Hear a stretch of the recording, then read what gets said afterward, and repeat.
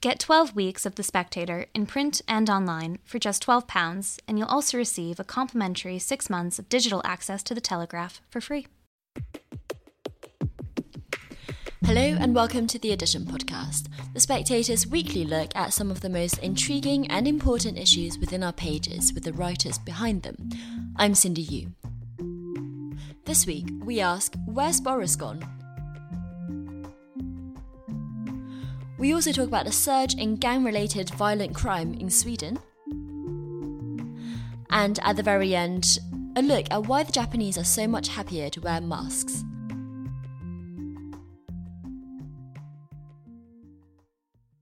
First up, whether it's a muddled illiberal approach to COVID, or a hardline stance on Brexit, or coming late in defence of Britain in the culture wars, Boris Johnson's record as Prime Minister seems to have been pretty lacklustre. That's what Fraser Nelson argues in this week's cover piece, and he joins me for a podcast now, together with Stewart Jackson, Director of Political Insight, the government advisory firm, who was also a former MP. So Fraser, to start off, can you give listeners a brief overview of how the Prime Minister has seemed to be missing in action? I think what we're seeing is a big difference between the Boris Johnson that his party thought they were electing this time last year and the character we've seen so far during the pandemic. For a while, it looked as if it was quite familiar that here was essentially a liberal conservative. That's how he described himself. Somebody who was very reluctant to lock down, perhaps too reluctant. Britain was one of the last countries in Europe to do so. It looked as if Britain and Sweden were going to be the only two countries doing that. Then he changed his mind drastically, then he fell ill, he almost died in hospital. And there was a moment there where I remember The Spectator, we were actually literally having to do an obituary of him because he was in hospital the day before we went to press. We had all of these macabre covers, which thankfully we didn't have to use. But when he returned, there was a brief while where people thought that, okay, he's convalescing. Of course, Dominic Raab is in charge. But since then, there hasn't really been a return of the character that Tory MPs expected. Somebody who's able to raise the nation's spirits, to be leading, to be like bombastic, effervescent. And if you look at the debacle this week, it really is quite extraordinary. You've had a mess of the government's own making. The Prime Minister ought to have said straight away that the EU is threatening Britain, that it won't be able to send food to Northern Ireland, so we're going to use the flexibility within the deal to make sure this won't happen to us. Instead, Brandon Lewis was sent over to say he would break international law, and that sent the whole Commons into turmoil. I mean, not just that, but it triggered a whole chain of events that was needless, because the government didn't intend to break international law, didn't intend to break its promises. Now, you add this to the exams debacle, you add this to a whole bunch of U-turns, of just disorganisation, and you're getting this mood, certainly amongst Tory MPs, that basically there's a lack of prime ministerial grip, and there's an absence where they think their leader should be. During the Black Lives Matter protest, for example, as I say in my article, it was a great opportunity for Boris Johnson, as he said when he was London mayor, to say, no, look at this incredible country of ours. We're Europe's most effective melting pot. We're the best country in the world to be black, as Kemi Badenoch, his Equalities Minister, said. But he stayed very, very quiet. So he's avoiding battles. And now we're slipping into a second lockdown, it seems, with not very much clarity over what the government's trying to do. Is it trying to eradicate the virus? Is it trying to limit the cases to the capacity of the health service? We don't know because we're not being told. And the funny thing is, when Boris became leader, people expected him to be a larger-than-life character who would dwarf the rest of his government. At the moment, he's a barely visible figure at a time where leadership is sorely needed. Stuart, do you agree that Boris has missed some tricks here? I mean, just going down the charge sheet that Fraser lists in his article, one of the things is about Brexit, and as Fraser says, the Internal Markets Bill doesn't seem to have been handled in the best way. You support that bill, but even you must agree that Brandon Lewis probably shouldn't have dealt with it in the way that he did. Well, there is quite a bit of conspiracy about the delivery of that message, because if you notice, Brandon Lewis actually read the sort of offending passage verbatim, and lots of people say that on that basis it was really the intention of Number 10 right from the beginning to cause a stir over this. I'm not actually sure obviously there were 365 Tory MPs and each has got their own opinion on this. But I do think that we have to remember Mario Cuomo said that you should campaign in poetry and govern in prose. And the problem for Boris is that he's been hit by these two massive issues, COVID, of course, and Brexit.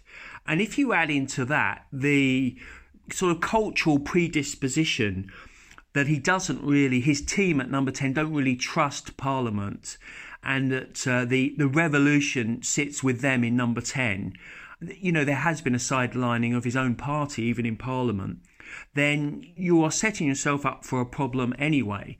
I agree with Fraser that the need to take a strong line in the culture war is something that a lot of his supporters have been disappointed that he hasn't done. And I think he's absolutely right that the Black Lives Matter protest should have been an opportunity for Boris to have turned that issue round and united the country. And I think he did miss that opportunity. And also I think his cabinet is perceived, rightly or wrongly, as weak. And he could have done a cabinet reshuffle under the guise of COVID and promoted people who were stronger on the media. And he could have made peace, of course, with the One Nation group. There were good people on the backbenches that he could have held an olive branch out to in order to ameliorate some of this sort of institutional division in the parliamentary party. People like Damien Green, people like Robin Walker, these people could either have been brought back in or promoted. Maybe he will do that in the future. Fraser, the problems there that Stewart identifies, this revolution in Downing Street and a weak cabinet, aren't they problems of Boris Johnson or Boris Johnson's own making, in that he sidelined a pretty powerful chancellor in Sajid Javid to have a slightly weaker one, or what he thought was more of a yes man? Downing Street, as we know, has been centralising power. So does Boris's effectiveness rely on good advisors, which he doesn't seem to have many of? I'm not sure I'd characterise it like that. I think Rishi Sunak is a very effective Chancellor, as effective at least as Sajid Javid was. It's certainly the case that everything ultimately is down to Boris Johnson. You can't blame your advisors. But I remember about a year and a bit ago when I was one of the few people saying that Boris Johnson would be a good Prime Minister. Now, typically when people say, oh, he's just a drunken journalist, he's sort of person who trips into Number 10 on his way back from a long lunch, this isn't what we need. And I was saying, look, when he did my job, he was brilliant editor. He got sales to a record high, even though he only came in like twice a week. But he was able to pick brilliant people to devolve to and inspire in them great confidence, and managed to convey quite clearly a direction of where he was going. When he was London Mayor, he did the same as well. He was in trouble, but then he gathered a whole bunch of deputy mayors after a bit of a false start to his mayoralty, and then he would make time for them every week. He'd do a one-to-one to hear the likes of Kit Malthouse and say, well, okay, Kit, what are your problems? And listen to him moan for a while. But he would make sure all the people who was acting on his behalf, he knew what they were thinking, they knew what he was thinking, and he would govern in that way. His cabinet do not have this level of contact. They hardly ever get one-to-ones with him. Even they can't quite work out what direction his government is going in. So this isn't so much a problem of campaigning in poetry and governing in prose. I mean, Boris Johnson did campaign in poetry, but he's governing in riddles right now. What is the COVID policy? They don't know. What's the policy with public finances? They're spending so much, and yet he says there's going to be no austerity and no tax rises. Now, those three things can't go together. So it seems to be as if he's looking rather forlorn. When he was in the chamber a few days ago, the MPs he bumped into, who spoke to him, came away really struck by how he looked exhausted, defeated, just stunned that such a confrontation could have come about in the first place. And the ones he speaks to, they will tell you that he's got no intention of leading a confrontational government. That's genuinely not how he sees it. But he's ended up with these confrontations, needless confrontations, ones that are self-defeating. We woke up this morning to find out a letter sent from American senators basically saying that they were appalled by this internal markets bill and Boris could forget about his trade deal if that was how he's going to carry on. Now, I'm not saying the letter's definitive, but this is just an example of what was completely avoidable, just like the exams debacle was avoidable. And we simply aren't seeing the team building, the astute political judgment, but most of all, the direction, the speeches and the leadership which he's supposed to be delivering. Maybe he's just a good columnist, but not a good politician. Well, if that were the case, he wouldn't have had 8 successful years as London mayor. If he was just a good columnist, he wouldn't have won a referendum. He certainly wouldn't have won the mayoralty in a Labour city like London. He would not have won a majority of 80 seats. No other politician could have won a Tory majority in those circumstances. So let's get this right. He is an exceptional politician. He's achieved so much. It's just really off the scale in terms of, no prime minister since Thatcher has had a bigger majority than he's got right now. So he's an exceptional politician. But right now we're not seeing those exceptional characteristics. Stewart, one of the exceptional characteristics we hear about Boris is how good he is at communicating. But he doesn't seem to have communicated too well in this pandemic, as Fraser suggests. Do you think he's got a problem delivering bad news, as he so often has to in this pandemic? Yes, I do, because his natural character is a can-do attitude, positive, humorous, uplifting, cheerful. And I think obviously COVID is a generational challenge, and he's had to deliver some pretty dreadful news in terms of health and the economy. And at the beginning, people cut him quite a bit of slack on that, and less so recently. But coming back to what Fraser said, he's never really been a House of Commons man. He's never been that clubbable. He's never been that comfortable in the Commons. And I think there is a difference between how he's perceived by the wider Conservative Party membership and the electorate. My view is that no one's yet crossed the Rubicon with Boris. They're not writing him off. I don't believe a lot of Tory MPs are looking at penning a letter to Sir Graham Brady. He's still polling at over 40%. He's still leading a party that a generation ago was told that it could never form a majority government again. Demographically, it was finished. It had no good ideas and all the rest. And I think whilst you've still got the baggage of the Labour Party around the ankles of Keir Starmer, and you haven't got a mea culpa from that party, the Labour Party, and a coherent set of policies, then Boris will be able to survive and possibly thrive. My view is he has to develop at least one signature policy apart from Brexit that changes the weather, that is remembered in 20 years' time. And for me, of course, apart from the general concept of levelling up, which is a bit nebulous, I think housing is the biggest challenge he's got. And if he can do that, then he may have a much stronger suit as we go forward post-COVID and post-Brexit. Yeah, I think that's a really good point, but I also think that is a bit of a problem. Every time he runs into problems now, his aides will point out, well, look, we're still ahead of the Labour Party, his personal popularity is still big, even after this week's so-called rebellion. There was still a majority of 77 MPs. But they're thinking like campaigners there. That not like people who are governing the country. If you're governing the country, then you can't really take comfort in how far ahead of the Labour Party you are. If you're still having a country which needs leadership, which is trying to work out what this Brexit thing is for, what's on the other side of the pandemic, that is a problem. He's not going to pay any personal penalty for the problems I'm outlining in this cover piece, but it's his supporters actually who are hurt the most. They can't work out why. Isn't there a vision for what's happening after Brexit? We're going to leave the EU in 3 months' time, just over that. What's going to happen at the other side of that? Once we do recover from the pandemic, how are we going to make a better country? If he was writing a column right now, if he was still doing a Daily Telegraph column, you can tell what he'd be saying. Where is the vision? This is what it's all about. We're coming through this for a purpose. And that's what we're not hearing from him now. His speciality is supposed to be rallying cries. And I could really do, as somebody who wishes him well and supports him, I could do with hearing a rallying cry now. I absolutely agree, but given the disaster of 8% of the national vote that Theresa May secured last year in the European elections, and the near civil war that the Tory party suffered in the period after the referendum, the Boris coalition is holding together, and naturally they're going to be thinking in number 10, Red Wall Tories, Leavers, traditional Conservatives, they're still backing the Prime Minister.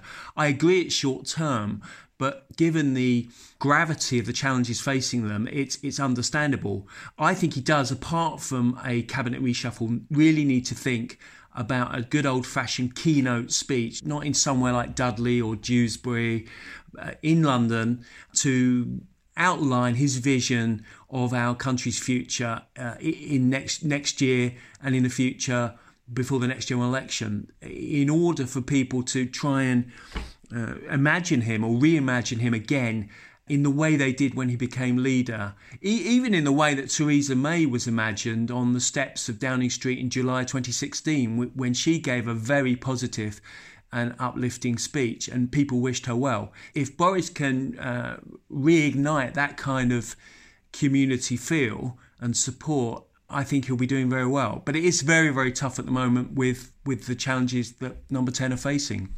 Yeah, this isn't a crisis or anywhere close to it. He is still, doing so much better than several of his predecessors.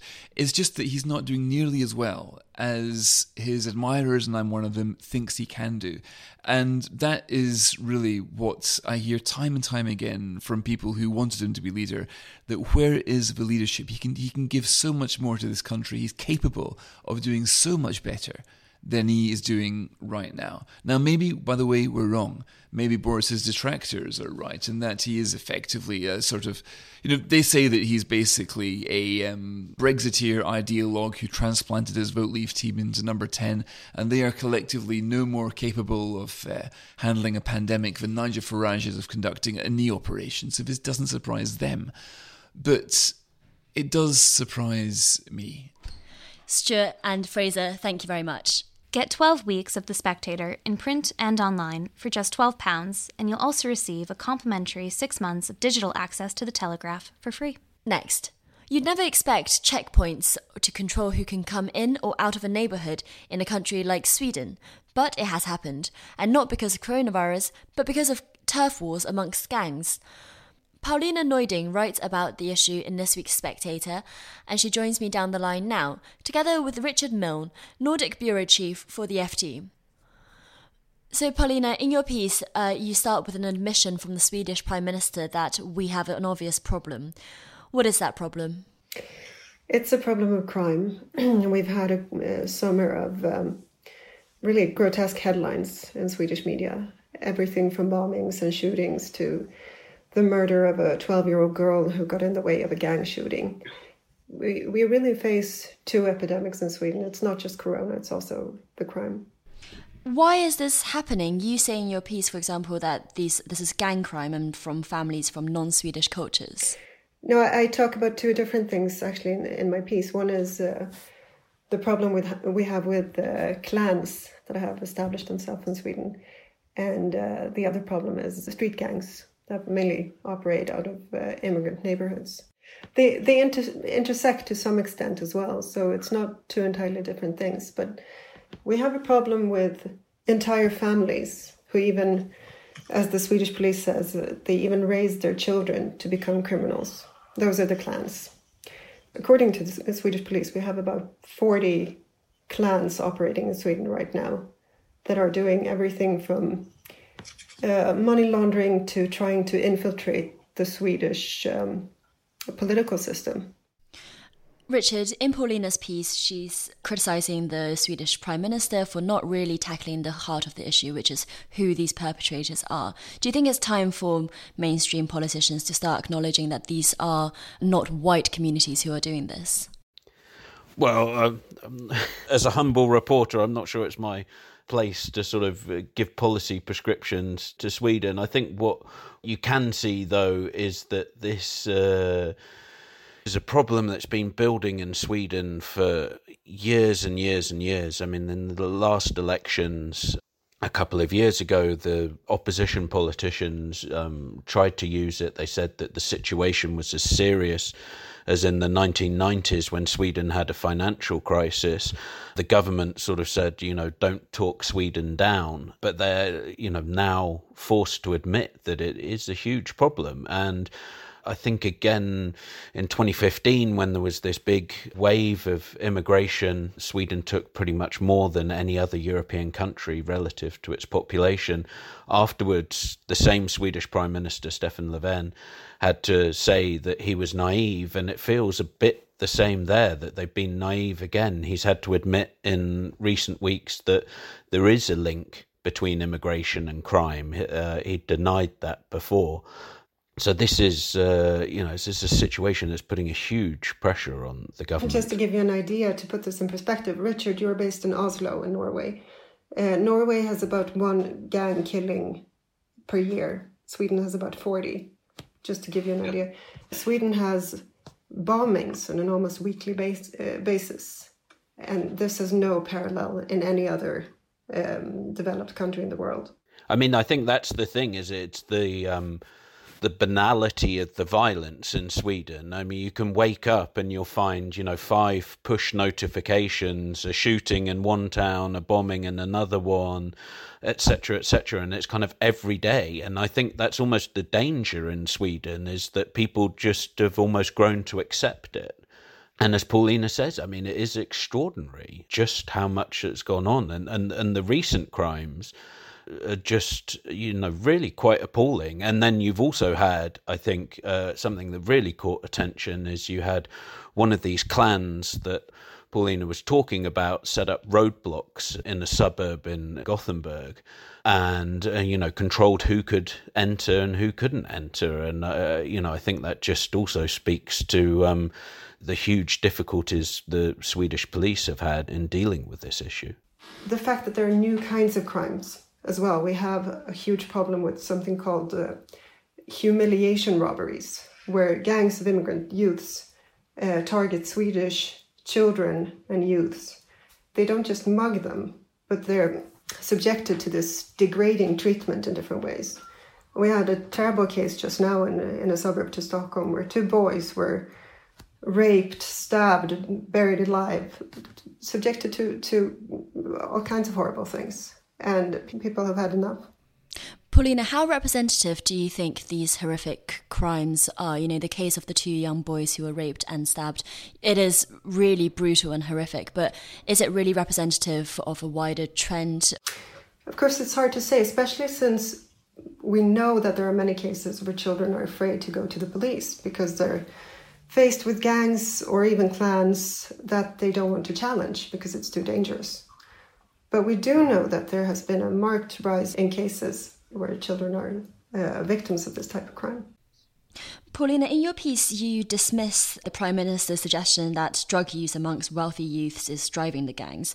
But drug use is climbing in Sweden, and the country's hardline approach to drugs presumably drives the trade underground in a way that's much harder to regulate, arguably. So why do you dismiss that suggestion? Couldn't it be because of an increasing drug demand? Well, Stefan Löfven was trying to shift the focus to affluent Swedish youth and their drug abuse, which is to try to make this into an issue of class struggle, right? So that's something the Swedish Social Democrats are comfortable talking about, class issues. Affluent Swedish kids against poorer working class immigrants. Obviously, the problem is much more complicated, and drug abuse in a small suburb to Stockholm obviously can't account for the fact that Sweden has 10 times as many gang-related murders than as Germany. So it was an attempt to shift focus away from something he's very uncomfortable talking about to something the Social Democrats are very, very comfortable talking about. Richard, do you think it's to do with drug use, as the Prime Minister suggests, or something else that's driving these gang violence? Of course, demand for drugs is one factor, but we also have these neighborhoods where a majority of people doesn't work, where welfare dependency is high, which is where you have clans slowly eating their ways into the social fabric, where clans and clan structures really challenge the Swedish state when it comes to monopoly of violence, for instance. So to just look at the issue of drug abuse is to make it that's simply too facile, I'd say. I would agree. It's it's an attempt to deflect from a big debate going on. I mean, I think it's probably true everywhere. There's a sense sometimes maybe amongst, sort of middle-class drug users that it's, I don't want to say it's a victimless crime, but, I mean, that there clearly are consequences of that drug use. But I find it hard to see that that's the main issue here. When there are people being shot and bombs going off. I mean, I think that there's a need to confront that, and there's a need to think through what you have to do, and that is a complex issue. I mean, why is Sweden allowed there to be suburbs? There's a housing estate in Malmö, infamous housing estate, Rosengård. One part of that, I think it's over 90% of residents are foreign born. I mean, how is it possible to integrate when there are no Swedes to integrate with?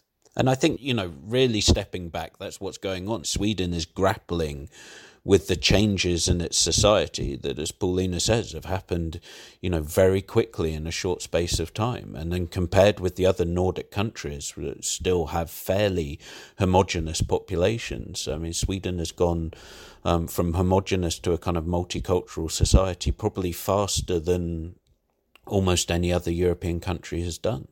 But Paulina, you must be able to understand people like the Prime Minister's reluctance to talk about issues in terms of immigrants versus locals, in a very crude way, because of the large minority of immigrants and the danger potentially posed to them by prejudice from the majority. Racism definitely is a problem, but this is something else. The Prime Minister is deliberately using a straw man argument. He's saying this is not about ethnicity, which no one really is claiming.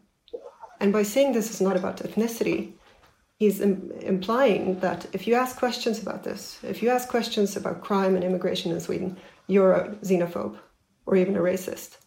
So don't. That's a way of avoiding scrutiny from journalists. And this has been a very, very effective strategy. And as a foreign journalist, it's hard to report on these crimes sometimes, in the sense that, there's very little information given out about suspects. Swedish criminal statistics, I think the last time they looked at breakdown on crime in terms of immigration or ethnicity, it's more than a decade ago. And I think that sometimes, there's this feeling that if you talked about this, that it would create, racism or anti-immigration sentiment. But, by not talking about it, you sort of leave the playing field open for, all sorts of discussions, whether they're, factually based or not. And, I think a lot of people would find the Swedish debate sort of in the past very politically correct and counterproductive, really. That's really interesting. Richard and Paulina, thank you so much. Get 12 weeks of The Spectator in print and online for just £12, and you'll also receive a complimentary 6 months of digital access to The Telegraph for free. And last, as the pandemic goes on, even us in the West have started donning masks. But many people don't do it very happily. So in the magazine this week, we take a look at Japan, where writer Gary Dexter suggests that there's a longer history of mask wearing than we might have imagined. I'm joined now on the podcast by Lara Prendergast, our assistant editor, who wrote a recent piece for us about floral face masks, and Jordan Sand, professor of Japanese history at Georgetown University, who's written on a similar topic for the Times literary supplement. So Jordan, to start us off, can you give us a brief overview of the history of mask wearing in Japan? Well, we're talking about wearing surgical masks to cover your face or to cover your mouth and nose. And it appears that starts in the Japanese case really with the influenza pandemic of 1918, which reached Japan 1919-20. There may have been some masks around before then, but the only time it's clear that it became a widespread practice is in that pandemic. And in that, Japan is actually similar to much of the rest of the world, where I think people, or those willing to adopt it, were wearing surgical masks for the first time then. What's interesting is the history that's followed subsequent to that, in which they do seem to have really rooted themselves in Japanese society, so that it's much more of an everyday thing. before the present pandemic, it was already much more of an everyday thing than it has been in the West. Is that process of it becoming everyday partly because of the aesthetic element to this? You've written before, for example, that you notice women wearing masks more, and Gary Dexter links this mask wearing to traditional taboos of showing one's teeth, which is seen as inelegant, for example. So is it notions of beauty that's making them everyday? So I don't know when this started, but it is pretty clear if you're, standing on a subway platform in Japan, let's go pre-pandemic, because the pandemic has skewed things toward universal mask wearing, that more women wear them. And I puzzled over that before, and then I saw a magazine survey that was done just a few years ago specifically asking young women about their mask wearing habits. And more than half of the women who responded said that they had on some occasion worn the mask for reasons other than health. And I don't think there are any men who are wearing them for reasons other than health. So there was something going on there, right? And there is something going on there. Whether they consider them pretty, I don't know. Perhaps the habit of covering up your mouth thought to be, modest, a certain shyness and very pronounced, sort of sense of personal space in crowded public places in Japan have promoted it among women in particular. And Lara, it's clear that in the short term that in the West we've had to wear masks, it's also become an expression of aesthetics. You wrote about floral masks recently for The Spectator and the problem with them. Well, yes, I pointed out that the problem was that they were quite difficult to breathe through, Liberty cotton not necessarily being the most breathable fabric. But Gary mentions in his piece this sort of growing anti-mask movement in the West. And I got a little bit of a taste of this when I wrote about masks. I'm sort of ambivalent about masks, really, but I was accused both of being pro-mask and anti-mask. The pro-mask people were accusing me of being deeply irresponsible by even suggesting that any type of mask might have problems. The anti-mask people were suggesting that how dare I sort of agree that now we have to all wear masks, we might as well make the most of it.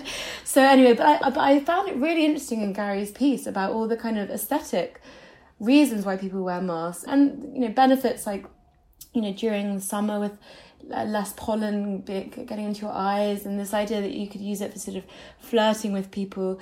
I've recently noticed friends talking about some of the kind of perhaps more trivial problems with masks in that, someone was saying it's very difficult to wear lipstick under a mask. And I guess, to be honest, why would you wear lipstick under a mask? And then another friend had mentioned this thing which I hadn't heard of before, which was that she was getting spots under a mask.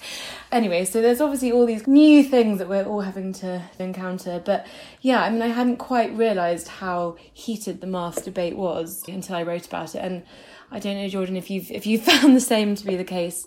Well, I was touched by your piece because, all of these people making their home-sewn floral masks and offering them to others and so forth has been one of the appealing little human interest stories within this pandemic. And I haven't worn any of those handmade fabric masks myself, but it had occurred to me actually breathing through cotton might be rather more difficult, and you pointed to precisely that, and that was poignant for me. It does seem that the mass-produced, cheap, what is it? It's an unwoven fabric, accordion-folded surgical mask, does the job very well. And I don't know if people are yet devising clever ways to make those more attractive. And Jordan, what about the point that Lara makes that this has almost become part of culture wars, a phrase that we know quite well in the West, but maybe in Japan they just don't see masks as something so ideological. You've written before about how bemused you are at how much anger there is about, or how much dithering there is about wearing masks in the West. Yeah, no, that culture war is not taking place at all in East Asia as far as I know.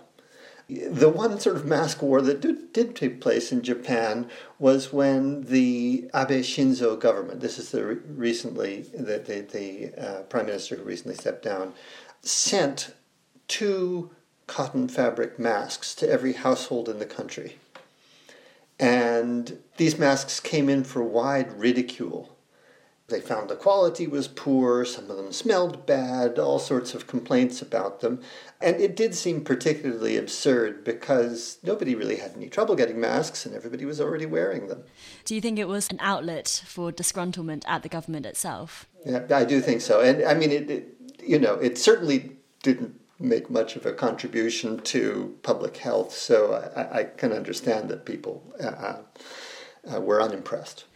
Lara, do you think finally the West will ever accept mask wearing in the same cultural way that Japan has? Well, I think what's interesting in Gary's piece is that he talks about how it's considered rude not to wear a mask, not actually because you're protecting yourself, but because you're protecting others. And I do think, the British are sticklers for manners often. So I think you are starting to notice people, if they're not wearing masks in shops, they're sort of getting glances, and there are lots of signs everywhere saying wear a mask.